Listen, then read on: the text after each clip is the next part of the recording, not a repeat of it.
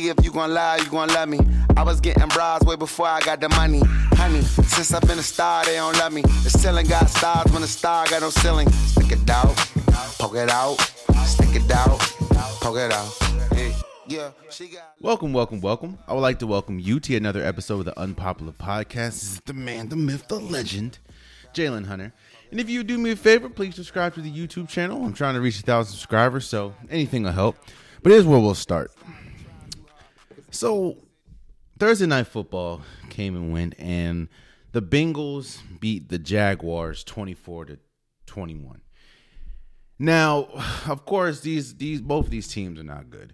The Jaguars, probably one of the worst rosters in the league. The Bengals, they're not really good. But all I could feel, I just felt like an immense sadness watching that game. And you probably think, Jalen, you felt an immense sadness watching the Bengals and the Jaguars? Yes, I did. And the reason why is because the thing that I've been talking about time and time again was ever more evident on Thursday night, and that is fit matters, man. I know I've started this podcast several times talking about this, but fit matters. Fit matters. I was watching again. I'm not saying that Joe Burrow or Trevor Lawrence are going to be the greatest quarterbacks ever. I'm not saying that, nor am I saying are they Tom Brady. I'm not saying that they're Joe Montana. I'm not saying that they're all-time greats right now. But watching Thursday Night Football, man, it proves my point time and time again is that fit matters. You look at it like this. And now, of course, two people can get to the same place. You know, two people can get to the top of the mountain. But it's going to be a lot harder when you both start at the bottom, but one person starts with, top of the line climbing gear. They have a map. They have people in their lives that probably have done this climb before, so they're able to help you with the climb.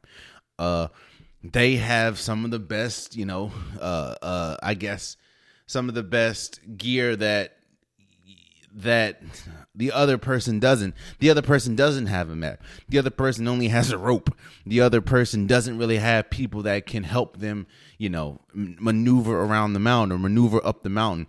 They both can get to the top, but one road is going to be a lot harder than the other one.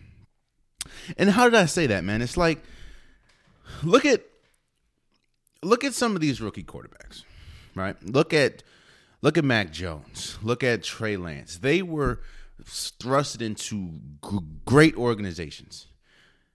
The Patriots, we know about the long dynasty with, Tom Brady and Belichick. He has a really good offensive line. He has a really good running game, even though, his running game is kind of injured right now. But at full strength, he has a good running game. He has a great defense. The Patriots still have a really good defense, even though Stephon Gilmore is not there due to injury. But, they have a good defense. And, of course, you have Bill Belichick, who is arguably the greatest coach of all time, if not the greatest coach of all time. Trey Lance, backing up Jimmy Garoppolo. And a lot of people have wanted to throw away Jimmy Garoppolo for the longest. But Jimmy Garoppolo is still a decent quarterback. You have a great offensive line. You have a great offense in general. You have a great defense. You have a great coach in Kyle Shanahan. They were thrusted into great situations. Hell, even to a certain extent, of course, not as good as Trey Lance and Mac Jones, but Justin Fields, a better organization. I mean, let me say this: a better starting point than a lot of rookies get. I mean, you have the Bears offense. The offensive line sucks. But I mean, like the Bears offense, you have Allen Robinson. You have David Montgomery. The defense, Khalil Mack, Hicks. You have really good, now, of course, the jury's still out on the coach. But you have a better starting spot than a lot of people. Let me take it back to Thursday Night Football. And why I felt sadness watching this game. I was watching how good Joe Burrow and Trevor Lawrence look. Now, Trevor Lawrence has had a very tumultuous start to his NFL career. I mean, at this point, you're 0-4. He went 0-4. I mean, he went 86-4 his entire high school, middle school, high school, and college career. So he's not used to losing. He's lost as many games in the NFL as he's lost his entire life. But watching Trevor Lawrence and Joe Burrow on Thursday Night Football, I just felt bad. I felt bad because both of these two quarterbacks are elite talents. Now, no, I'm not saying that they're on the levels of Aaron Rodgers, Tom Brady, Patrick Mahomes, Lamar Jackson. I'm not saying they're on that level. But what I'm saying is these are two great quarterbacks. Now, of course, they'll be great. Both of them are number one overall picks. Both of them won national championships at their colleges. But I just felt bad because I see a ceiling. If they both stay where they are, I see that's why I was sad. I see a ceiling. Look at the Bengals. The Bengals have never really been that organization. Yeah, they had some really good Carson Palmer years. TJ Husmanzada was good. Chad Ochocinco or Chad Johnson, whatever you want to call him, was good. They've had some years, but they don't even have a GM. They've been tumultuous with their coach. Their offensive line's still horrible. Even though they have some really nice pieces on the car in general is not that good. Joe Burrow's a great piece. Jamar Chase has been better than I thought. Tyler Boyd's good. T. Higgins, Joe Mixon. But in general, this team has such a low ceiling because of how it's run in the history of it. Now, I know the history isn't supposed to go into it, but that's how it is. And Trevor Lawrence, Thursday Night Football, even though they lost, and I think he only had like 204 yards passing, 36 yards rushing with a touchdown, you saw flashes. I think he had like a 50-yard pass. Like, you saw flashes of greatness from Trevor Lawrence. But I just know in my head, if he stays with this organization, that is the Jacksonville Jaguars, there's always going to be a ceiling. There's always going to be a limit. Same as Joe Burrow. Look at all the great quarterbacks. Look at all of the great quarterbacks in the league. Outside the exception of Tom Brady. But Tom Brady, you paired him up with a great owner in Robert Kraft. You paired him up with a great coach in Bill Belichick. And of course, the work ethic and the greatness of Tom Brady got him where it's got. But look at all the great quarterbacks right now. Look at all of them. Lamar Jackson. The Baltimore Ravens literally built a system around him. They got Joe Flacco out of there, which they won a Super Bowl with, by the way, and built a whole system around Lamar Jackson. Patrick Mahomes. Sat behind Alex Smith. A great organization, great coach in Andy Reid and the Kansas City Chiefs. Aaron Rodgers. Even though there's a lot of turmoil going on with Green Bay, we know the history Green Bay has, and Aaron Rodgers was able to sit behind Brett Favre. He has a good offensive line. He has a good number one piece in Devontae Adams. And outside of the last few years, there's been stability around Aaron Rodgers and the Green Bay Packers. Hell, it's not even elite. Look at people like Kirk Cousins. Even though they're not that good, the Vikings is a solid organization. Justin Herbert. The Chargers have always had fluctuation, but now they have a new coach. They have him. And they're doing everything they need to do. They're getting the offensive line right. They see a problem and they're attacking the problem. The organization hasn't had the history of being the best organization, but what you're seeing is they're with the new regime that's in now, they're seeing a problem and they're attacking the problem head on. And as you're seeing, the Chargers are getting better because of what, with Justin Herbert and what they're doing. I don't see that with Joe Burrow or Trevor Lawrence. Look at the Bengals. What was the biggest problem? In fact, what was the reason that they didn't really have a good season last year? Because Joe Burrow got hurt. Why did Joe Burrow get hurt? Because the offensive line was horrible last year. What's wrong with the team this year? The offensive line is horrible. They had multiple times and multiple chances to really address their offensive line. They had 2 NFL-ready players. Now, I understand it's not the most flashy pick. I get picking a Penei Sewell or Rashawn Slater is not the most flashy pick. And I understand that they also dealt with injuries last year in the offensive line. But those people are back. And the offensive line still is horrible. And Joe Burrow still is running for his life. Yes, Jamar Chase has looked really good. Yes, Tyler Boyd has looked really good. Yes, T. Higgins has looked really good. Yes, Joe Mixon has looked really good. But the problems that still present itself, which is the defense and the offensive line, are still prevalent. And Trevor Lawrence,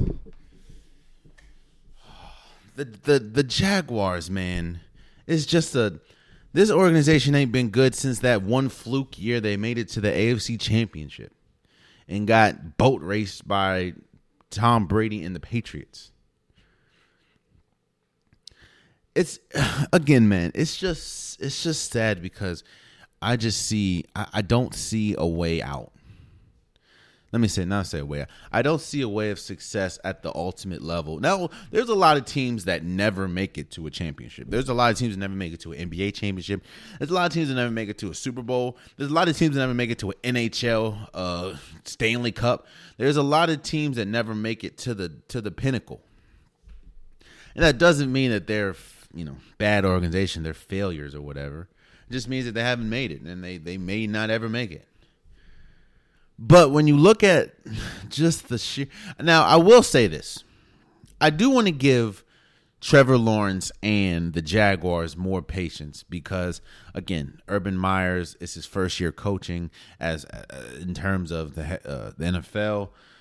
I do think we should give it time, but looking at everything around, like everything that's wrong with the team, I just don't see a high ceiling for the Jaguars. With everything going on with the team and the same problems that this team has had, I don't see a high ceiling for the Bengals. Even with quarterbacks as good as Joe Burrow. Joe Burrow had 348 yards passing, 2 touchdowns, and he rushed for 4 yards. This is the same Joe Burrow that completely obliterated his knee last year. I'm not harping on it much longer, but it goes back to what I said, man. Fit is everything. And it's unfortunate that again, look at the history of the league. I talked about this last episode or a couple episodes ago. Look at the history of the NFL. Tell me how many players were able to overcome bad organizations. There's a lot of players that go to bad organizations that are still good, but their organizations hold them down. Matthew Stafford going to the Lions. Matthew Stafford is really good, and we're seeing how good he is playing for the Rams right now. But Matthew Stafford has been good for a while with the Lions. It's just the organization has been so god awful that his talent isn't able to overcome the mediocrity or overcome the horribleness of the organization. Andrew Luck, he tried his best. And because he was just getting pummeled after injury after injury because of how bad the offensive line is, he retired early. Calvin Johnson. Hell, Calvin Johnson's on a run right now, going on show after show after show, just made it to the Hall of Fame. Congratulations to him. But you see, he's arguably one of it's easily top 5 greatest wide receivers of all time. But career ended early because his body just failed on him because he was getting destroyed. It's not just the quarterback position. It's your fit is the most important thing.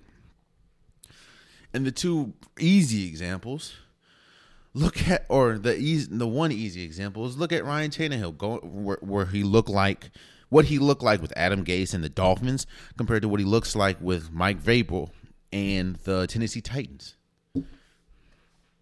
I'm saying all this to say, man, it was an entertaining game. The Thursday Night Football was a very entertaining game. Now, again, both these teams aren't good. Like, these teams, the Jaguars, they're not going to make any type of noise in the playoffs. I don't even know when they're going to win a game. This was a game that they should or could have won, and they didn't. And the Bengals, I know they're 3-1, but I don't. And they could make the playoffs. Don't get me wrong, they could make the playoffs. I just don't think they make any noise. I don't see the Bengals, especially in the AFC North, at that. I don't see them making much noise when they play Ravens or when they play a Ravens or a Browns. But it's just unfortunate. It's unfortunate because you can see the talent burst out of your screen when we look at Trevor Lawrence and when we look at Joe Burrow. That is, their talent is undeniable. But you can also see there is a ceiling for both of them because of, it's not because of their talent or the lack of talent. There is a ceiling because of everything around them. The organization is their ceiling. And unfortunately, it's mighty low. Mighty low. But shouts out to the Bengals for winning Thursday Night Football 24-21 against the Jaguars. So moving forward, week 4 of the NFL is here, so let's give my predictions. Predictions of how the games are going to go.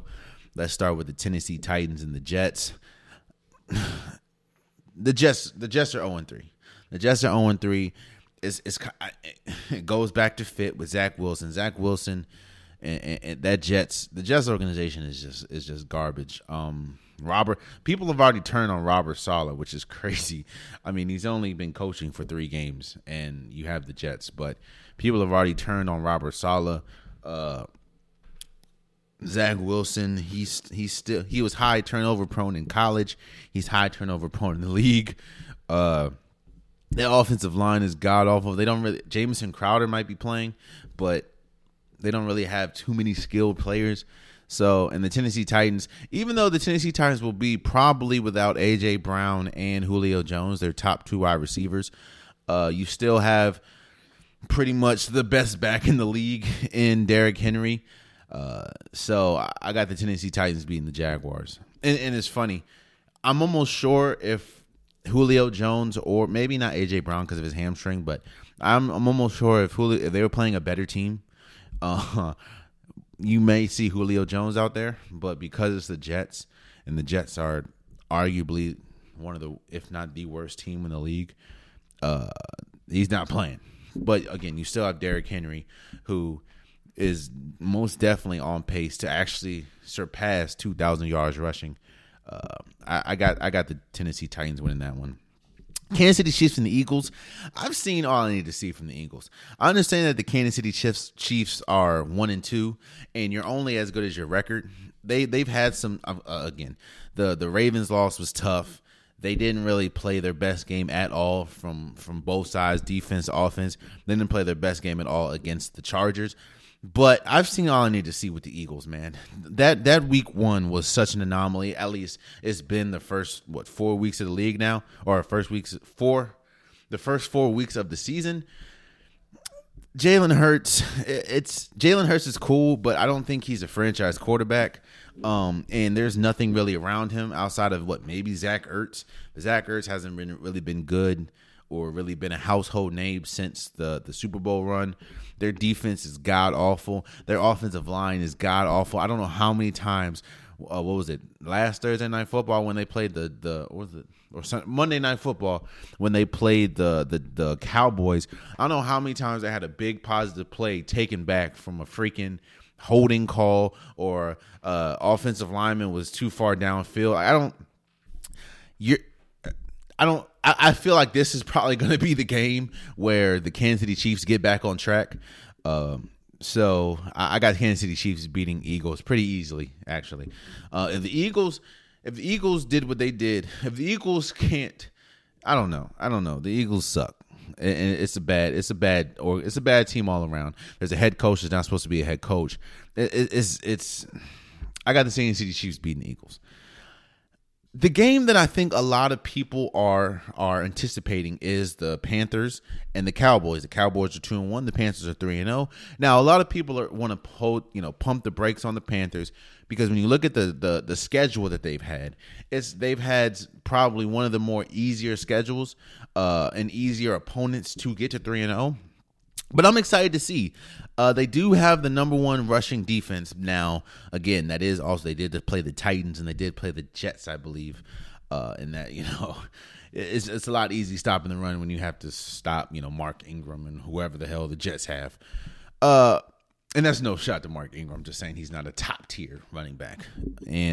But I will say that the Carolina Panthers defense is elite. They have incredible pass rushers. And I think that, and I said this last time, it's hard to admit because the Cowboys also haven't had the easiest schedule, even though they are 2-1. I think that the Cowboys are better than the Panthers, even though the Panthers are undefeated. This will be the first quote unquote test for the Panthers. Don't get it confused. The Cowboys defense this year, and we'll talk about that a little bit later. The Cowboys defense this year has been incredible. The offense has been really good, and this is this is the game where I want to see. Okay, how is Sam Darnold? Sam Darnold has looked really good against subpar talent, with talent around him. Now I want to see what he looks like with against a really good defense, at least this year, which is the Cowboys. But I have the Cowboys winning this. I think that the Cowboys, they have a lot of firepower on the offense. As we know, CeeDee Lamb, Amari Cooper, Zeke, Dak. I just think they have a lot. Tony Pollard. I think they have a lot of firepower, a lot more firepower, and this will be the first test for the Panthers. I think it'll be a good game. I don't think it's going to be a blowout or anything, but I do think this will be the first quote unquote test for the Panthers, and I think that the Cowboys kind of pose a threat that the Panthers haven't seen, of course. Now, but I will say that the Panthers do have really nice. You have Robbie Anderson, DJ Moore has been incredible this year, so I'm excited to see what happens. But and of course Christian McCaffrey, but I don't think he's playing because he's still hurt. But this is a Sam Darnold game. I want to see what Sam Darnold looks like, but I do have the Cowboys winning that one. Giants and Saints. Again, I'm kind of done with the Giants. The Giants lost to the Falcons. The Falcons probably have the worst defense in the league. But I will say that you don't know what you're going to get from the Saints. Not saying that the Saints are going to be god-awful, but again, the Saints did just enough last week to win. They didn't have a superstar performance by any means necessary, or they didn't have week 1 performance, but they also didn't have week 2 performance. But I just don't. The Giants' defense has been horrible. Their offensive line has been horrible. Especially, I don't think their offensive line is going to be able to hold up against that great defensive front that the Saints hold. And Daniel Jones just hasn't shown me anything to make me be like, yeah, he's a franchise quarterback right there. He just hasn't done enough. So I have the Saints winning that one. I think a good game that's gonna, even though the records may not say, I think that the Browns and the Vikings are going to be a good game. Kirk Cousins against, it's not really Kirk Cousins against Baker Mayfield, because I think Baker Mayfield is better in all all aspects. But the Vikings did just have a big win last week against the Seattle Seahawks, and they did shut out the Seattle Seahawks the second half of the game. And, of course, we know how good the Browns are. We know how good they are with the offensive line. We know the pieces that they have. Odell Beckham came back last week and looked pretty good. I think he had like 58 yards or something like that. So I expect him to see more touches, especially with Jarvis Landry still being out. Kareem Hunt and Nick Chubb, I think, are like the best combo running backs in the league. So I think it's going to be a good game, even though the Vikings defense is not that good. But I have the Browns winning that. I think the Browns, again, as a whole team, is better than the Vikings. And I think it's going to come down to who can make the bigger plays between Kirk Cousins and Baker Mayfield. And I'm going to go with Baker Mayfield. So I got the Browns winning that one. Lions and Bears. To me, do not let these records fool you. The Lions play very hard. The Lions play hard. Jared Goff is straight. There's a lot. I mean, they could have had all the opportunity in the world to win the Baltimore Ravens game. They just didn't. So if they would have won the game, they both would have had the same record. The Bears, I think the Bears are going to win this game, not by a lot, because I don't think the Bears or the Lions defense presents the same type of defensive pressure that the Browns did. And I think that, Justin Fields is going to have more of an opportunity and more of time in the pocket, or time to even just make plays. You know what I'm saying? Their offensive line cannot play as bad as it did the first game or last week against the Browns. I just think that the Lions, I think it's going to be a really good game, really close game, but I think the Bears, especially their defense, is going to be the best unit out there, and I have the Bears winning that. Texans and Bills, I don't think it's going to be a close game at all.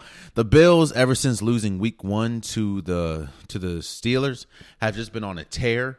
I think they've scored more than 36 or more than 30 points each game or the last 2 games, and Josh Allen looks like he's right back in that MVP conversation. That their defense looks better than I thought it would, and of course, you still have the weapons that you have. I just don't think that. I mean, the Texans don't let it fool you. I know Tyrod Taylor's not playing, but they're still not a good team. And I think if the Bills put on the same type of performance that they did against Washington last week, and don't get it confused, even though Washington's not good, the Texans' defense is nowhere close to. The Washington defense has been bad this year. The Texans, though, they're on a different level of bad. I think the Bills are going to win in a very convincing way. You have the Colts and the Dolphins. Actually, I'm going to go with I'm going to go with the Colts. I'm going to go with the Colts because at some point you got to win a game. And the Colts are different from the Colts aren't the Jets. The Colts aren't the record wise. They're not as bad as the Jets. They're not as bad as the Jaguars. I understand they haven't won, but this team is not that. This team cannot be that bad. You have DeForest Buckner. You have that really good defense. This team can't be that bad. And I think that, the Dolphins, even though the Dolphins are a really good team right now, you have Brian Flores as their coach. I don't know if Tua's going to start, so it may be Tua and maybe Jacoby Brissett. The Colts got to win a game, and this has to be the game they win. Carson Wentz, you have to win a game. So I'm going to go with the upset. I'm going to go with the Colts because, again, you can't go down 0-4, especially with all the moves you made in the offseason. At some point, it's got to click. And I'm thinking it's going to click against the Dolphins because of the uncertainty that they have with the whole offense in general. So I have the Colts winning that. The Washington football team and the Falcons, I don't even know. I don't even know. I mean, in one hand, the Washington football team cannot be anywhere close to as bad as they were last week against the Bills. They did have a 77 or 75-yard touchdown run from Antonio Gibson. I know Logan Thomas, who was pretty much a red zone target. He got a touchdown, but this team cannot be as bad. At least I don't know. This team cannot be as bad. And the Falcons, they benefited off playing against the Giants last week. Now I know the Falcons, they don't have to deal with a mobile quarterback. I know Washington has dealt with a mobile quarterback damn near every game. I mean, Justin Herbert, who they put, Daniel Jones and Josh Allen. Not saying that they're all the same, but they all are more mobile than Matt Ryan. The offensive line, the Falcons' offensive line sucks. The defense is god awful, but Washington hasn't been that much better either. But I'm going to go with Washington. I'm going to go with Washington because they cannot be as bad as they were last week. They still have the big names on defense, even though their defense has been horrible this year. Tyler Heinicke has shown flashes of being a really good quarterback, and I just think that after getting embarrassed as bad as they did on Sunday, you have to bounce back in a big way. So I have the Washington football team beating the Falcons. Seattle Seahawks against the 49ers. It's hard for me to watch the last 2 weeks for Seattle and think much positive. Now, the only positive I have is, of course, Russell Wilson. Russell Wilson is still one of the best quarterbacks in the league. DK Metcalf, Tyler Lockett, that's still a great duo. Chris Carson has looked good. But this is the second, there's been 2 weeks in a row that the Seahawks have just completely fell apart in the second half. Their offensive line just fell apart. Their defense, even though their defense isn't the greatest, it fell apart the second half. They got shut out against the Vikings. The Vikings don't have a good defense. They got shut out against the Vikings and don't really have that much of explosive offense outside of, yes, you have Dalvin Cook, you have Justin Jeffries, you have Adam Thielen, but you still have Kirk Cousins throwing you the ball, and he's not really a prime time performer or anything like that. And I just think that the 49ers played such a great game, even though they did lose to the Packers, and they're a better team. They don't have a better quarterback, no, but they're a better team. They have a better offense. They have a better defense. Their running game leaves a lot to be desired, but they're a better team. And I just don't. If the Seattle Seahawks struggles with the Vikings, what are they going to do with the 49ers? So especially at 49ers. So I have the 49ers winning that game. A very exciting game is the Cardinals and the Rams. I think that I'm going to take the Rams. And that's nothing against the Cardinals. The Cardinals have been incredible this entire year. Both of them are 3-0. Kyler Murray is one of my MVP candidates at this time. Their defense has been incredible. Everything has been good for both teams, honestly. I'm just going to go with, I think that the best unit, and I go back to that a lot. Who is going to have the best unit during the game? I think the best unit is going to be the Rams defense. The Rams defense have looked incredible against everyone they faced, and I really liked what they looked like against the Bucs last week. Now, I understand the Bucs had a lot of injuries, but the Rams defense looked incredible. And the one thing that every team knows you're going to have to do going into a game against the Cardinals is trying to contain Kyler Murray. If you can contain Kyler Murray and make him do kind of bonehead decisions, you have a chance of winning, and I think that they can do that with Jalen Ramsey, with Aaron Donald and the pieces that they have. I think that they'll be good. So I'll have the Rams winning that game. Packers and Steelers. The Steelers' defense is still not completely healthy, and I have absolutely no faith in their offense because of the deterioration of Big Ben. And the Packers are coming off a great win against the 49ers, and you have the best quarterback in the game in Aaron Rodgers. So I have the Packers winning this one kind of handily. I'm not going to say handily because I'm not going to disrespect the Steelers defense, but I just don't see a way. I don't see a win for the Steelers because of how bad their offense has been. So, especially against the Green Bay Packers. And while the Green Bay Packers is missing their second best defender in Za'Darius Smith, you do have Zaire Alexander, you do have Preston Smith, you do have some solid pieces. So, I have the Packers winning that one. Ravens and Broncos. The Broncos is another team that's 3-0. But I think that their 3-0 is a byproduct of who they played. I mean, everybody they played has not won a game yet. I do think that, however, I'm not going to take away from the fact that Teddy Bridgewater has been really good. Melvin Gordon has been really good. That defense has been great. Von Miller looks like the old Von Miller. That was a question going into the season, seeing as though Von Miller missed the whole season last year due to injury. How is he going to come back and look? And he's looked great. Patrick Surtain could be in the running for defensive rookie of the year. But and even though that there's still a lot of injuries, I mean, Lamar Jackson, I know he practiced yesterday, but he missed 2 days of practice due to back soreness. And of course, we know the laundry list or CVS list or CVS receipt list of injuries that the Ravens have dealt with this year. But I do think that it was a big win against the Lions, and they've looked really good. Lamar Jackson's looked good. Sammy Watkins has looked a lot better than I thought he would. They did just take Rashad Bateman off IR. I don't know if I doubt he'll play in the game, but he looked good. Or no, I'm not gonna say look good, but he's out of IR, so that means that he should be coming back sooner than later.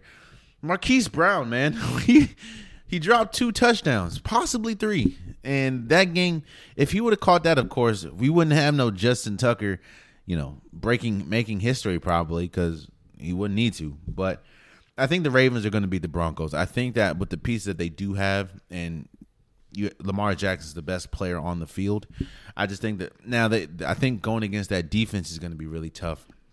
But I think that the Ravens are going to win the game. The biggest game that everyone's been talking about, which is understandable, but every single person has been talking about, is the Bucs against the Patriots. There was a whole Adele "I'm coming home" thing. Adele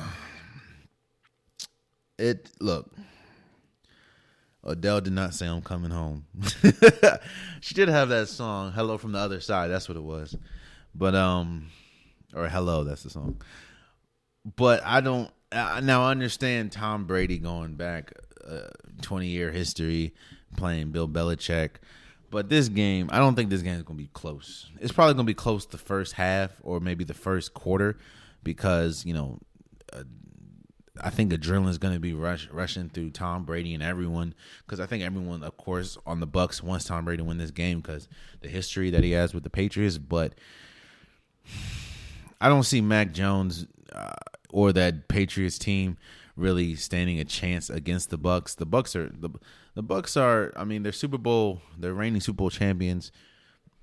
And I think Antonio Brown's coming back. He missed last week. Now, I will say this. Their corners, the cornerback position is not the best. They did bring in Richard Sherman, and I think they were saying he got a pick in practice, whatever.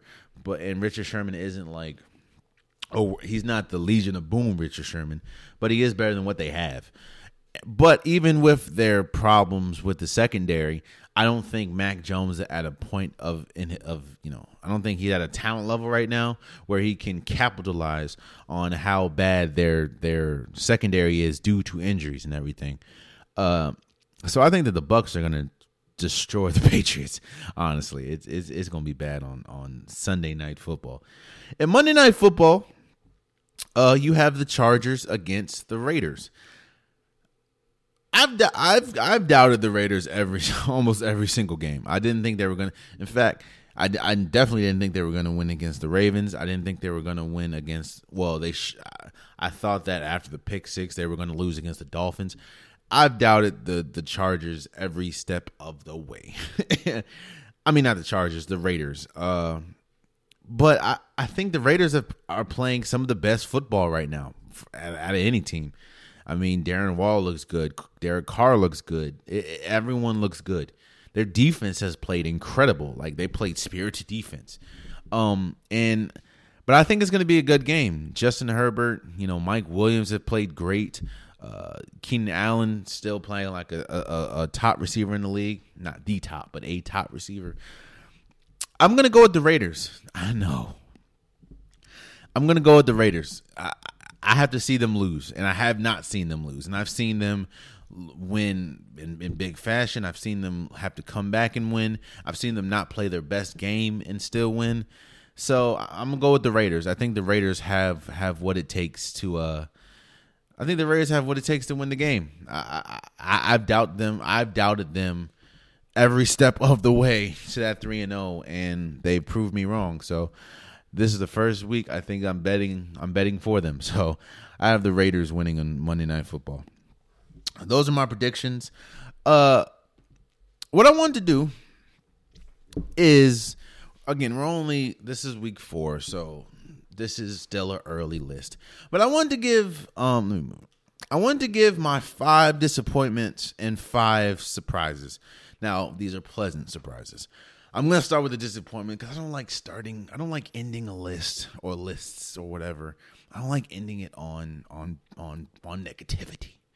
So let me start with my 5 disappointments. Now, these teams or these whatevers on the list, I thought were going to be a whole hell of a lot better. Either they had a busy off season, they were projected to be a lot better than they have been this year. There's a lot of reasons why all these people or all these teams or whatever are on this list, and we'll go over it. Let me start with the Steelers offense. Now, I shouldn't be surprised. I shouldn't be surprised because of what we saw last year. This offense looks pretty much the same exact offense we saw last year. Couldn't run the ball. Big Ben could not throw downfield more than 10 yards. They didn't have they had a lot more drops last year than they do right now, but this offense is horrible. This offense and Big Ben's inability or pretty much deterioration of his game and arm is the reason why the Steelers are not as good as they should be. Or it's like such a huge discrepancy between their talent of the defense and the talent of the offense. They have big names. I mean, you have N'Keal Harry. You have Najee Harris. I apologize. You have Claypool. You have Juju. They have big names. They're just horrible. But the reason why they're on the disappointing list is because they had these problems last year. And you would think you have a whole offseason. You have the draft. You have free agency. I would think that they would address the offense. Hell, Pouncey left. I would think they would address the offensive line, and they did not. And I also would think that they would look at last year in the totality and think, all right, even though that we were 11-0, Big Ben was god awful. And I don't know why a lot of people think that the season stops at week 11. Like, they had to play 5 more games, and they got destroyed in the playoffs. In fact, they only won or made it to the playoffs because they were 11-0. Like, if they were playing up to, or if you looked at where they were going into the playoffs, they had absolutely no chance. And they're just a disappointment to me because, again, this team looks exactly how it looked the end of last year. Like, nothing has changed. As far as their defense is still incredible, probably one of the best defenses in the league, but they have one of the worst offenses in the league. I think they're last in rushing, even with Najee Harris, I understand he's a rookie, but he's a really good running back. So that's one disappointment for me. Now, we just talked about them. Carson Wentz and the Colts offense.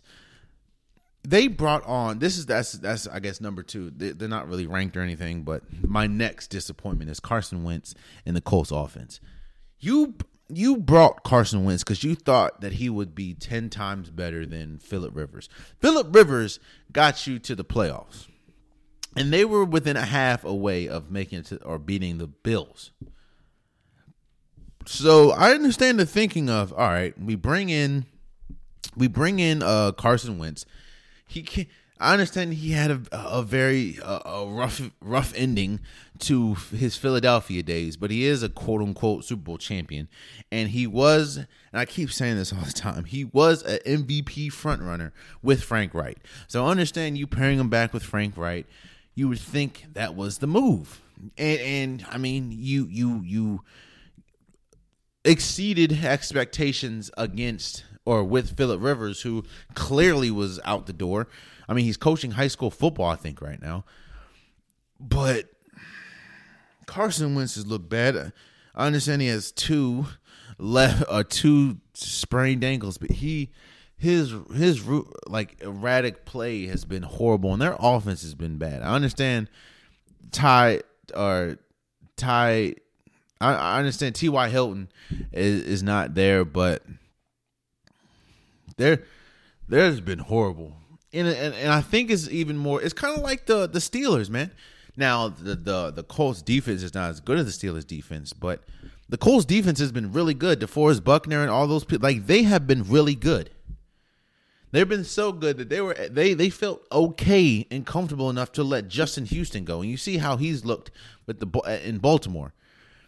But Carson Wentz and the Colts offense has been that's probably the biggest reason why they're 0-3 right now.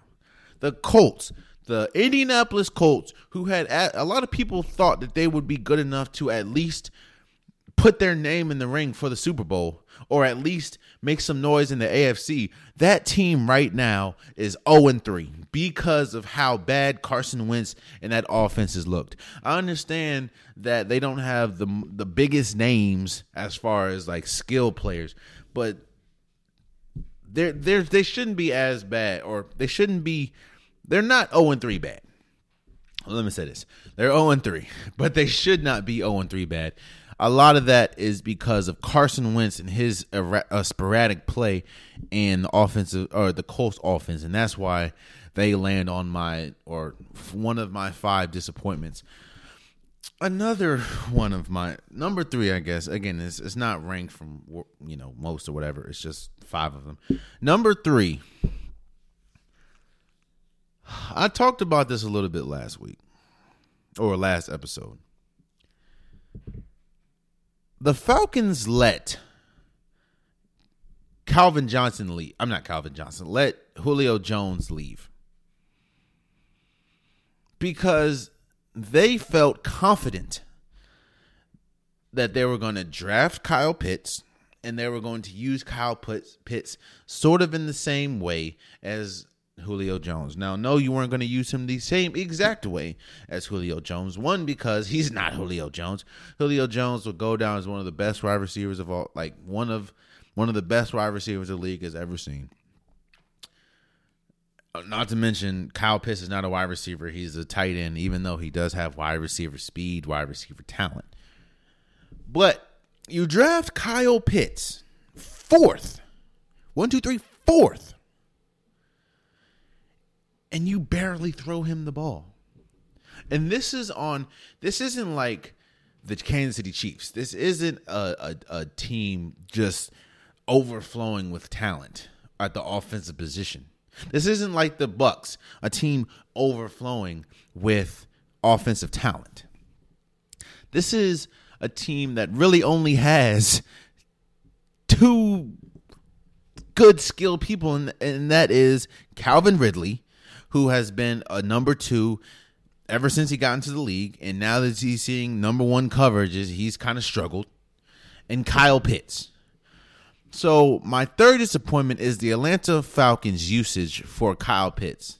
Now, I did say that last week, or last episode, I did say that a lot of this was stemmed because of fantasy. I drafted him fantasy, but no, this take is not due to fantasy. There was a lot wrong. Like a lot wrong with the Atlanta Falcons, from their offensive line, from their defense, from their running back position. There was a lot wrong, meaning you could go a lot of different ways at the 4th overall pick. So technically they did what they were supposed to do. You went and got the best player at the 4th pick, which was Kyle Pitts. Understandable. Why the hell do you not use him? I think last game he only had like three targets, 3 or 4 targets. It for the life of me. And the thing is, even when they target him, he's flourishing. It's just, why not target him more? It doesn't make sense. You pretty much, to pick him 4th, you think that he's going to be a game changer day 1. And he has been good from what he's been given. It's just, why not give him more? It doesn't make sense. The Falcons are not good, especially offensively. So it's like, why not try to get it to your best players? You see, the Cincinnati Bengals did not take long for us to realize, oh, shoot, they're going to use Jamar Chase a lot. Hell, not saying he's had the greatest start to the season, but the Dolphins have told us or shown us, okay, they're going to use Jalen Waddle a lot. Why the hell has Kyle Pitts not got the same treatment? Like, what is going on? I understand Matt Ryan isn't the greatest quarterback anymore, but 3 or 4 targets a game? Bro, Gronk, I'm not comparing them. I'm not comparing them. One is clearly a lot better than the other. But look at Gronk. Look at Travis Kelce. Look at George Kittle. You think that they're getting only 3 targets? Gronk at his age his age today, And when I say age, I mean like or football age, because he's dealt with a lot of injury, dealt with a lot of punishment. So look at Gronk, look at Travis Kelce, look at George Kittle. You think that they're only getting 3 to 4 targets a game? Travis Kelce, who just finished second in receiving for both tight end number one in tight end, but second in receiving. You think he's getting 3 targets? And a lot of people were saying that Kyle Pitts has the same type of athleticism and same type of skill that Travis Kelce has. So why does he not get any looks? 3 to 4 is wild to me. That's number 3. Number 4 is the Washington football team's defense. Do you know how much money you probably would have won off me if we would have bet that in week 4, the Washington football team's best unit is their offense? Washington has given up, I think, I know they're in the bottom 5 of yards allowed, rushing yards allowed. I knew going into the season that there were still question marks with their secondary. I knew that. We knew that. Even though you have Fuller, there was still question marks with their secondary. But I thought that because the defensive front was supposed to be so dominant with Jonathan Allen and Chase Young and Montez Sweat and Deron Payne, Jamie Davis, Holcomb, I thought that their defensive front would be able to mask, or their defensive front would be so good that they'll be able to mask the problems that they have in the secondary. Boy, was I wrong.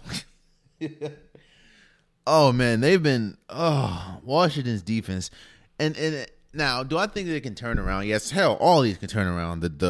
I don't see it, but the Steelers' offense can get better. Atlanta can start force feeding Kyle Pitts.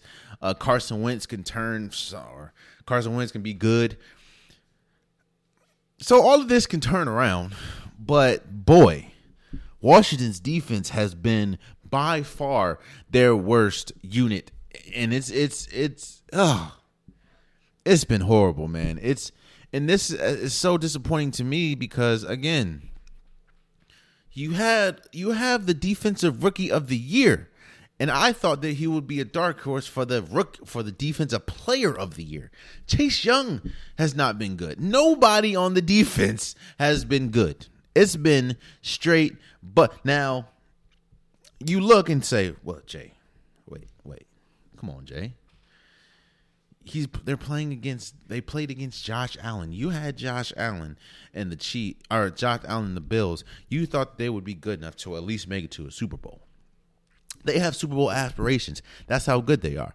Okay, I got it. You said, wait, Jay. They played the Chargers. Justin Herbert. A new retooled offensive line, Keenan Allen, Mike Williams, come on, Austin Eckler. Okay. They played the Giants. Now, yes, they beat the Giants by 1 point, by the way, but they beat the Giants, and they had Daniel Jones looking like Lamar Jackson. In fact, they had Daniel Jones looking like Lamar Jackson and Patrick Mahomes. The only problem is Darius Slayton couldn't catch the ball. The Washington defense has been extremely disappointing. It's been bad. It's been bad. They have the pieces still, by name. They have the pieces that can turn around. Again, they have the defensive rookie of the year last year, so they could definitely turn around. But we need to see it because 4 weeks in, or 3 weeks in at least, it ain't been good. So, and number 5, now he hasn't disappointed me. Let me say this. Yes, he has. He hasn't been bad. He just hasn't been good, and that is Alvin Kamara. going into the season, I had Alvin Kamara winning the Offensive Player of the Year. And that was because Drew Brees' time was up. You know, he retired. There was a lot of question marks about how is Jameis Winston going to do. Mike Thomas isn't there, so Emmanuel Sanders is gone. So you don't really have that number one receiver. A lot of their receivers are either young or not really proven. The one proven commodity on this offense was Alvin Kamara. And Alvin Kamara is so good that he can affect the running game and the passing game. So I thought that Alvin Kamara was going to get so many opportunities. Like, I thought he was going to get the most opportunities probably he's ever seen or hasn't seen since college. And I thought that they would lean on him. And the thing is, they've tried to do that. It just hasn't worked. Alvin Kamara, he hasn't been bad. Let me say that. He hasn't been bad. He hasn't been detrimental to his team, but he has not been great. He hasn't been he hasn't really done anything for the Saints to win. Like, he has a couple touchdowns, but he hasn't been like that game changer that I thought he would be. That's why I guess he's going to land on my disappointment, because he hasn't been that good, and they need him to be good. Don't let it fool you. Yeah, the Saints are 2-1, but most of that is due to the fact that their defense and Jameis Winston. A lot of that is not because of Alvin Kamara, at all. Alvin Kamara, to me, it seems like Alvin Kamara is just another guy, and that should not be the case, especially how good he is and how important he was even just last year. So those are my 5 disappointments, man. The Steelers' offense, how Atlanta uses Kyle Pitts, Alvin Kamara, Washington's defense, and Carson Wentz's play, and the Colts, Carson Wentz and the Colts offense. So again, all of this can change. They can all get better. It's only week 4, but yeah, man, those have been big disappointments to me. Surprises. 5 surprises. Now, these have all been pleasant surprises. They haven't been like, whoa, what in the world? These have been pleasant surprises. Let me go with the Cardinals defense. The Cardinals defense has been incredible. I don't know if you remember Chandler Jones requested a trade. He did not want to be there anymore. I understand that you bring in J.J. Watt. Chandler Jones didn't like, I guess, the role that he would be playing for this team. And you look up today, and he's one of the best. He's in conversation for Defensive Player of the Year. Isaiah Simmons has been really good. Budda Baker has been great. The biggest problem that the Cardinals faced last year was their offense was explosive. Their offense was great. It just, their defense could not catch up with their offense. Their defense so many times had put them in shootouts because they couldn't stop anybody. That has not been the case this year. This year they've been incredible. The defense has been 10 times better than I thought it was, especially seeing, yes, you brought in a whole bunch of people, but one of your best defender pretty much in Chandler Jones won it out, and now he's over here playing the best defense of his life. So I think the Cardinals defense has been a pleasant surprise. Another defense that's been a great surprise to me has been the Cowboys defense. And I guess that's number 2. The Cowboys defense has been incredible. Now, I understand that is only up from where they were last year. Last year, they were historically one of the worst defenses ever. So, of course, you can't be as bad. But they've been a whole hell of a lot better than I thought. Even with Lawrence being out. Dexter Lawrence. Even with Dexter Lawrence being out. Jalen Smith looks great. Michael Parsons looked great. Trayvon Diggs looks great. This Vander Esch looks great. This defense is, at least this point in the season, is looks like an elite defense. And that is crazy for me to say, especially what I remember them looking like last year. Now, no, I don't think that they've caught up to their offense, because their offense is still explosive, but their defense has been a lot better than I thought it was. So that's another surprise. Derek Carr and the Raiders. We talked about them. I've doubted them every single game. And I knew that Derek Carr had talent. I think a lot of people kind of over criticize Derek Carr, not really looking at the situation that's around him. I mean, John Gruden did not want this man. Like, John Gruden tried to get this man out of here so many times. And outside of Darren Waller, he didn't really have that much talent. And we talked, and ad nauseum, I was quick to just destroy them this offseason because of the moves that they made. Getting rid of their two best offensive linemen, then bringing on Kenyon Drake, meaning looking like you want to really double down the running game after you give up your two best offensive linemen, then to go to the draft and get Alex Leatherwood, who was a huge reach, and the Raiders have a tendency to have huge reaches. Alex Leatherwood, who is not even close to being as good as their two linemen that they let go for pretty much nothing. I just had a lot of questions and a lot of concerns about the Raiders going into this, because of the offseason.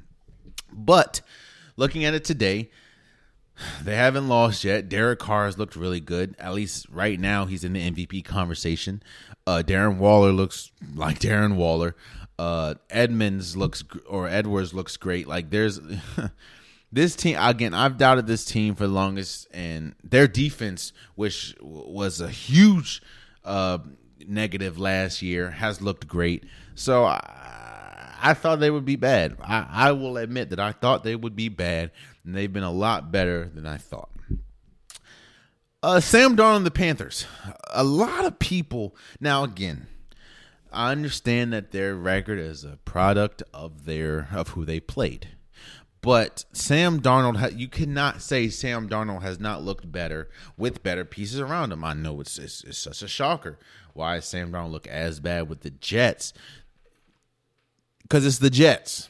Look at Zach Wilson. Now, I'm not saying Zach Wilson's on the same level as Sam Darnold, but look how bad Zach Wilson looks. Like, come on, it's the Jets. And I told people that Sam Darnold was going to look better. Now, I didn't think they were going to be 3-0, and I didn't think that their defense, the Panthers' defense, was going to look as good as it's looked. But again, I'm going to say that's been a pleasant surprise, because I thought that it was going to happen, and I'm glad that it is happening. I was a little fearful. I'm like, all right. I mean, a lot of it is because I was like, let's see how much it is because of the people around him. And it turns out it was a lot. So I've been pleasantly surprised with that. And number 5 with my surprise list is the Peyton Manning and Eli Manning cast that's been on ESPN2. Now, I haven't talked about it all season, and they are about to go on a 3-week break. But it has been extremely riveting, extremely good. Watching some of the interviews that they bring on, watching how they commentate the game, how they see the game, watching the banter between Eli Manning and Peyton Manning, it is gold, man. Now, I will say that it is a tad bit distracting, and I think that they're going to get the kinks out, especially with this 3-week break. They're going to figure everything out. It is kind of distracting watching them compared to watching the game, because there's a lot of times they bring on people that ain't really bringing no type of insight to the game. They brought on Pat McAfee. Shouts out to him. He was really good. He tried his best to keep with the game and talk to the Mannings. They brought on Russell Wilson. Russell Wilson was really good. He was actually like commentating the game. They bring on other people that you can tell ain't really. I mean, they brought on Nick Saban, who you knew he wasn't watching the game. They brought on Gronk, and that's where we got the huge reveal that Gronk don't watch film. They brought on LeBron James. Not saying it was bad, but they brought on LeBron James, who was talking about, Pete Carroll and the Cowboys in 2011 was trying to give him a contract. I'm like, bro, what? I'm not. It's a pleasant surprise because it's great. It's great TV. It allows you to get another perspective of how a player or players as great as Peyton Manning and Eli Manning was, how they see the game. And of course, they're probably one of the funnier people that's ever played.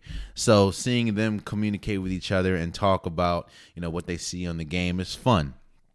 I do think that it does need some improvement, but I will be surprised. I'm like, bro, this just another. You hear it can either go one of two ways. It can go the Tony Romo way. Tony Romo lands at CBS and now he's like a superstar. He's a really good commentator. Or it could go the what's that name? What's the dude's name? I just had it. The tight end from the Cowboys, Whitman. Witten. That was horrible. That was horrible. So it could either go one of two ways, and the Peyton Manning and Eli Manning cast has been incredible, and that has been a surprise to me because I didn't think that I would. I mean, I would go into it watching football. Like I want to see the football game, but I didn't think that. Now I watched it the first week, didn't watch it the second week, and I felt like I was missing out on so much. You know what I mean? I kind of felt like my experience watching the game without, watching the regular one. And shouts out to the Monday Night Football crew. Shouts out to them. That's Levy and Reese and all them. There's nothing against them, but it just felt like I was missing out when I wasn't watching the Peyton Manning cast. So those have been my surprises. The Cardinals defense, the Cowboys defense, Derek Carr and the Raiders, Sam Darnold and the Panthers, and Eli Manning and Peyton Manning's ESPN2 cast. Now, there have been other teams and other things that have been surprising and disappointing. The rookie quarterbacks have kind of been disappointing. Now, it doesn't seem like any. Now, again, I know we just talked about Trevor Lawrence, but Trevor Lawrence just struggled. There's every single rookie quarterback, except for probably Trey Lance, has struggled. Justin Fields, we just saw him get sacked 9 times. Zach Wilson, Mac Jones, Trevor Lawrence, a homie that's the I don't remember his name. That's the quarterback for the Texans. Everybody has struggled. A pleasant surprise has been the Broncos. Now that's another look at who they played, but they're 3-0. I didn't think that Teddy Bridgewater and them was going to be as good as they looked. So there's multiple teams and multiple people that can go on this list. So let me know what has been some surprises for you, what has been some disappointments for you. What team or what player has been the most surprising to you? What team or what player has been the most disappointing to you? Leave it in the comments. We'll definitely talk about it. I'm in the mood to talk. But let's move forward. So a little bit of WNBA playoff news. Both series, both the Connecticut Sun and the Chicago Sky and the Las Vegas Aces and the Phoenix Mercury. Both the series are 1-1. Both of them have had some incredible games, man. Let's look at the Connecticut Sun and the Chicago Sky. The first game, Vandersloot was incredible. Candace Parker was incredible. They couldn't miss. Now, I understand, again, I think that was because of the high that they were coming off of the series against, or the game against Minnesota and the game against the New York Liberty. But they couldn't miss. They were firing off cylinders. And even the game on Thursday. Even the game on Thursday, they were letting it go. Now, the difference is Connecticut, the first game, they couldn't score to save their life. And even the second game, their best player, which is Jonquel Jones, this year's MVP, she struggled. The second game, she went, 2 for 9? She only had 4 points. The difference between game 1 and game 2 was the surrounding pieces for Connecticut. I mean, DeWanna Bonner had 15 points. Brianna Jones had 11 points. January had 12 points. Jasmine Thomas had 12 points. And Elijah Thomas, man, she had an ACL injury. She shouldn't even be playing. And she had 15 points. Like, when you have 4 players score over in double digits. Now, so did I'm going to give it to the Chicago Sky. So did Chicago Sky. I mean, Kayla Cooper had 13. Candace Parker had 12. Ariza Stevens had 10, and Vandersloot had 10 as well. But that's why the Connecticut Sun are the number 1 overall seed, because even when their best player had a bad game, like horrible going, she only had 4 points, 7 rebounds. But when you have a DeWanna Bonner, when you have Thomas, when you have January, when you have Brianna Jones, who won the most improved player, all come to step up, like there's nothing you can do. Now, I do think that I predict, of course, that the Connecticut Sun are going to win. But I do think that the Chicago Sky, once they go home, I think the game is tomorrow. They're going to be a lot better than they were, again, with the home crowd and everything. So, but that has been, again, I know it's only been 2 games, but that has been a really good series. And I'm excited to see where it goes. And another good series has been the Vegas Aces and the Phoenix Mercury. Shouts out to Diana Taurasi, man. She had 37 points, a playoff career high, 37 points on Thursday. 8 threes. There's a reason why a lot of people call her the GOAT in women's basketball. I mean, you can see Cheryl Swoosh, Thompson, Lisa Leslie, Maya Moore, Diana Taurasi, Sue Bird. There's a reason why these players are so renowned. You know what I mean? And the fact that she was able to step up big, especially after losing the first game, it was huge. And especially seeing as though they've been trying to, of course, it's been her and Sue Bird. They've been trying to retire both of them for the longest. Now, we don't know what's going to happen with Sue Bird. She could come back, could not. Who knows? But Diana Taurasi's still playing. And again, she had 35 points. And everybody that needed to step up this game stepped up. Kia Nurse had 11 points. Brittany Griner had 25 points. Skylar Diggins-Smith had 17 points. When your big 4, I guess, step up like that, it's going to be hard. Now, again, I know that I predicted the Vegas Aces to win, and shouts out to Kelsey Plum. Not only did she have 25 points on Thursday, but she won 6th Player of the Year. Well deserved. Again, last year she was hurt. Beginning of this year, she was not that good, at all. Before the Olympic stoppage, she was not playing good at all. In fact, she was one of the worst players. And then, of course, with the Olympics and the 3-on-3, then winning that, I think she averaged 14 points a game. She's been great. But again, they did lose. Aja Wilson had 12 points. Jackie Young had 10. Raquel Williams, she had 17. Liz Cambage had 13.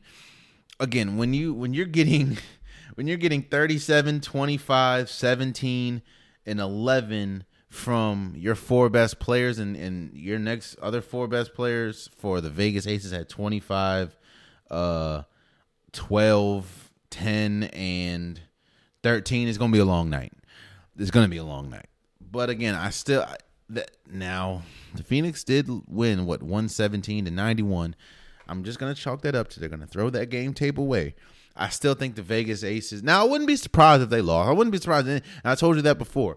I wouldn't be surprised if anybody, either the Connecticut Sun or the Vegas Aces, even though they're ranked 1 and 2, I wouldn't be surprised if they lost, because the Sky have really good players, and so does the Phoenix Mercury. But I do think that next game is going to, okay, I'll say this. To me, whoever wins next game with the Vegas Aces and Phoenix Mercury, I think they're going to win the series. I just think that they're going to have the momentum. It's going to be, it's hard to snatch momentum in sports. And once you have it, it's a dangerous thing to have. So, but the WNBA playoffs have been fun to watch, man. They've been incredible. Again, shouts out to Kelsey Plum for winning 6th Player of the Year. And game 3 of both series will be on Sunday. The Connecticut Sun and the Sky play at 1 o'clock on ESPN, and the Vegas Aces and Phoenix Mercury play at 3 o'clock on ABC. So go check it out. And lastly, before we go, talking to a lot of people, do you know that a lot of people don't know that the NBA has divisions? In fact, I want you to, if you want to make like $50 or whatever, or bet however much you want to bet, ask someone to name all the divisions, not name all the teams or whatever, but all the divisions in NBA. For people that don't know, there's the Atlantic Division, the Central Division, the Southeast Division, the Northeast Division, and the Pacific Division, and the Northwest Division. Kind of like how I did with the NFL, breaking down division by division, I'm going to do that with the NBA. The preseason started yesterday, I think, or starts today, something like that, or starts Sunday. I think it starts Sunday with the Lakers and the Brooklyn Nets. Now, the preseason isn't as important as, or the preseason is nothing like the regular season. There's going to be a lot of players that don't get a lot of minutes. Hell, we might not see a lot of stars play because of the shortened season. We're going back. I mean, last year, not only was it a rushed year, but there wasn't as many games. I think there was 72. This year, they're going back. That's why they're going back to how a regular is, 81 games. So that's why, it kind of feels rushed. Seeing as, oh wait, didn't the Bucks just win the championship? Yeah, they're going back to the regular calendar. But what I'm going to do is I want to talk about the Central Division. To me, outside of the Milwaukee Bucks, that's probably the weakest division. That is the Milwaukee Bucks, the Indiana Pacers, the Chicago Bulls, the Cleveland Cavaliers, and the Detroit Pistons. Let's start with the Pistons, man. The Pistons, there's not really much good with the Pistons outside of Cade Cunningham. You did get the number 1 overall pick. I do want to see how Cade Cunningham looks. He looked really good in the summer league. I want to see what he looks like against actual NBA talent. But outside of that, I mean, Jeremy Grant's really good, and he did just win a gold medal with Team USA. But Kalen Hayes, maybe, I don't know, that team. The team, I don't see them winning many games this year.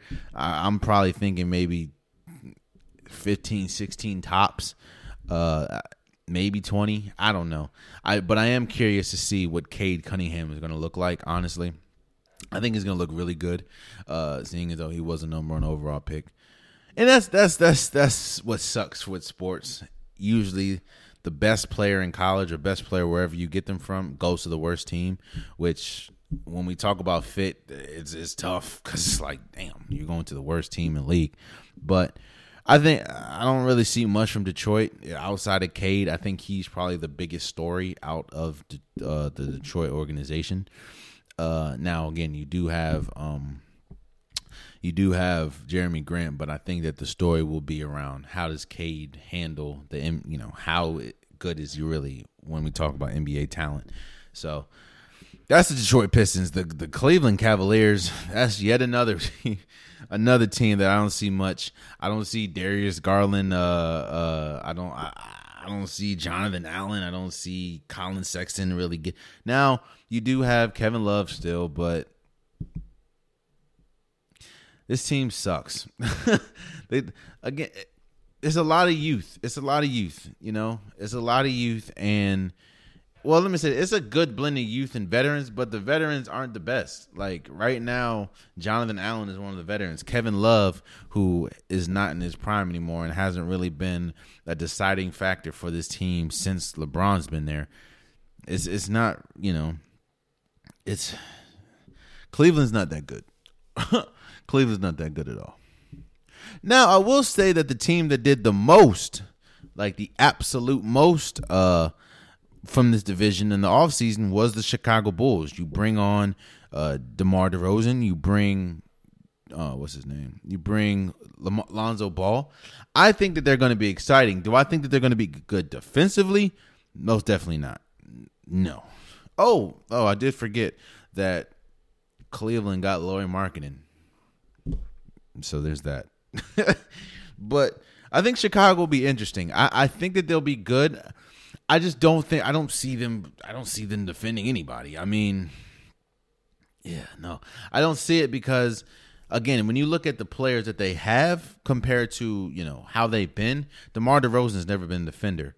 What's his name? Zach LaVine has never been known to be a defender.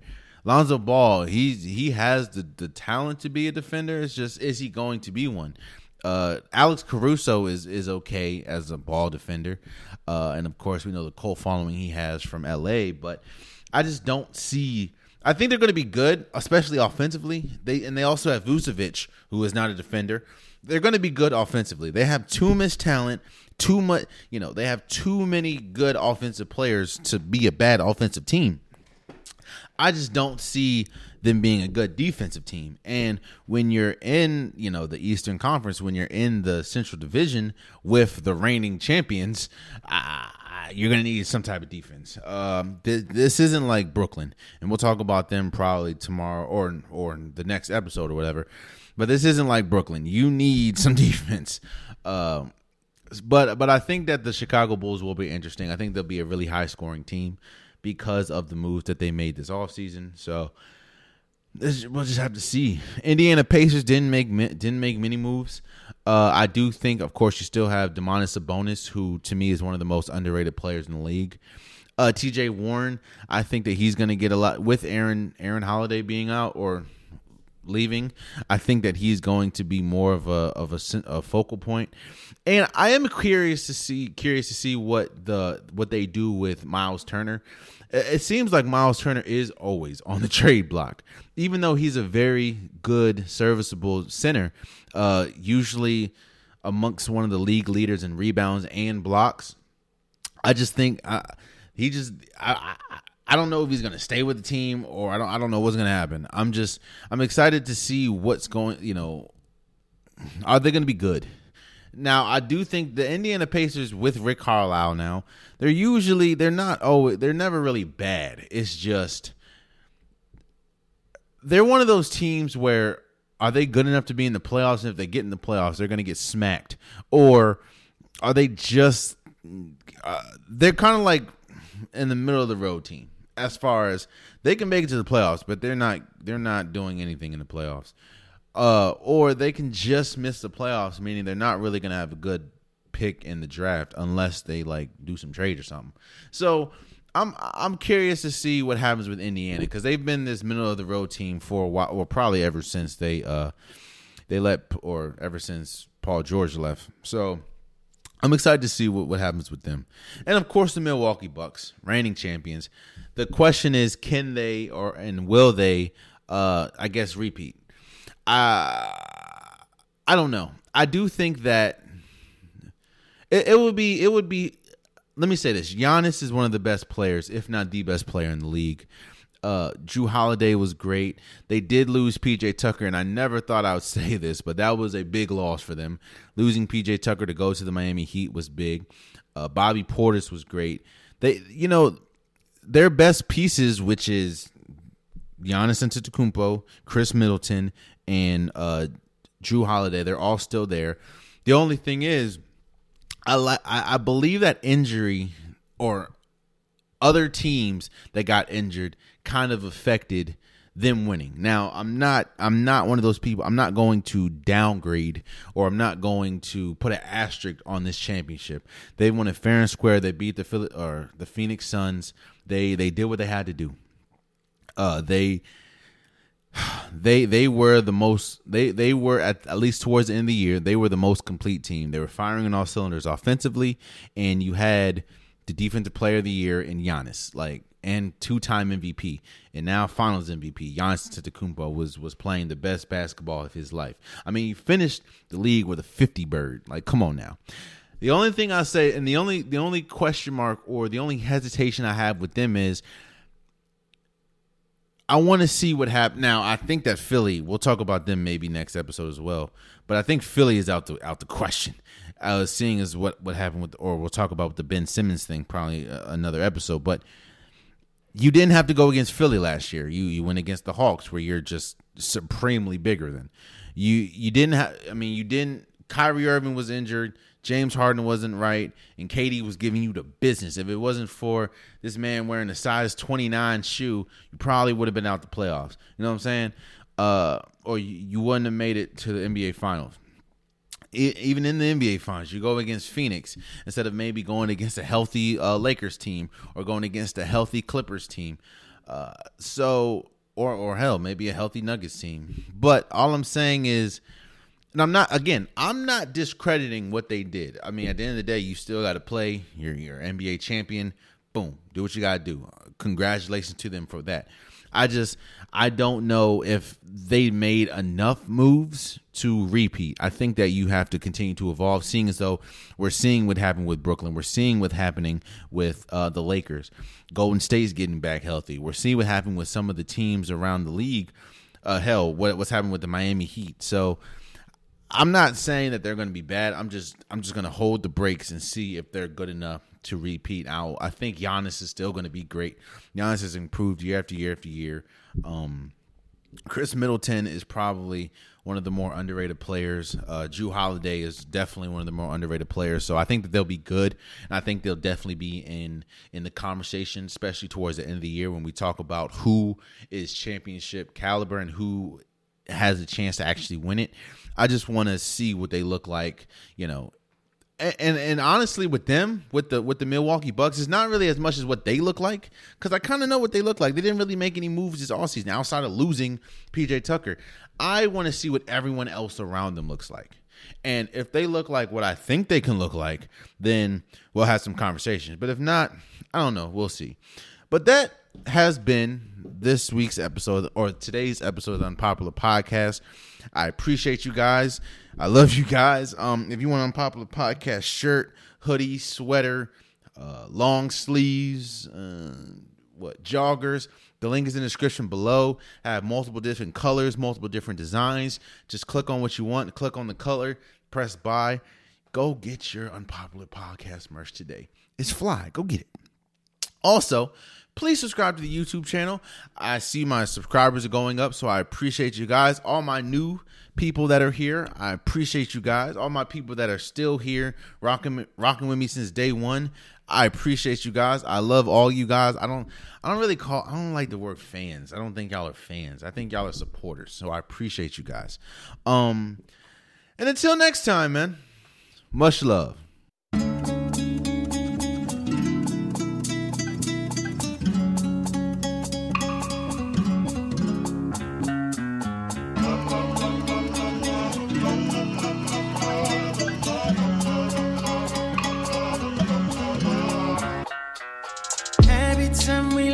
It's only us that we're thinking, will we get there? Is it wrong? Is it right?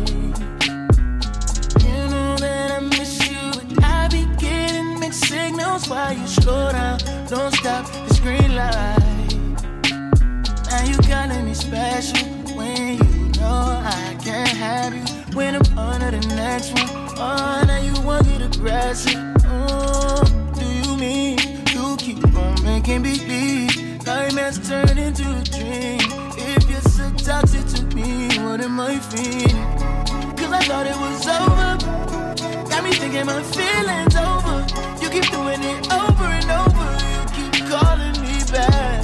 I'm just trying to get closer, but you're pulling me closer and closer. Phone ringing like over and over. Cause you keep calling me back. La la la la la la la. Why you keep calling me back?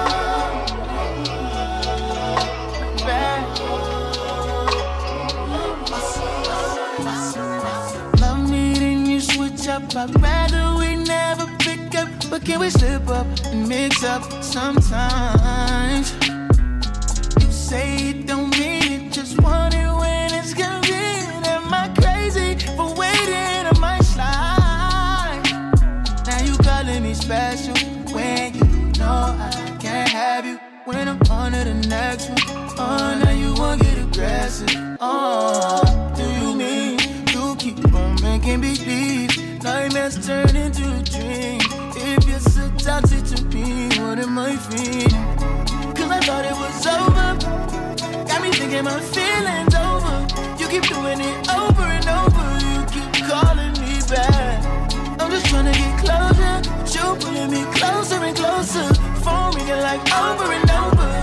Cause you keep calling me back. La la la la la la la. Why you keep calling me back? Back.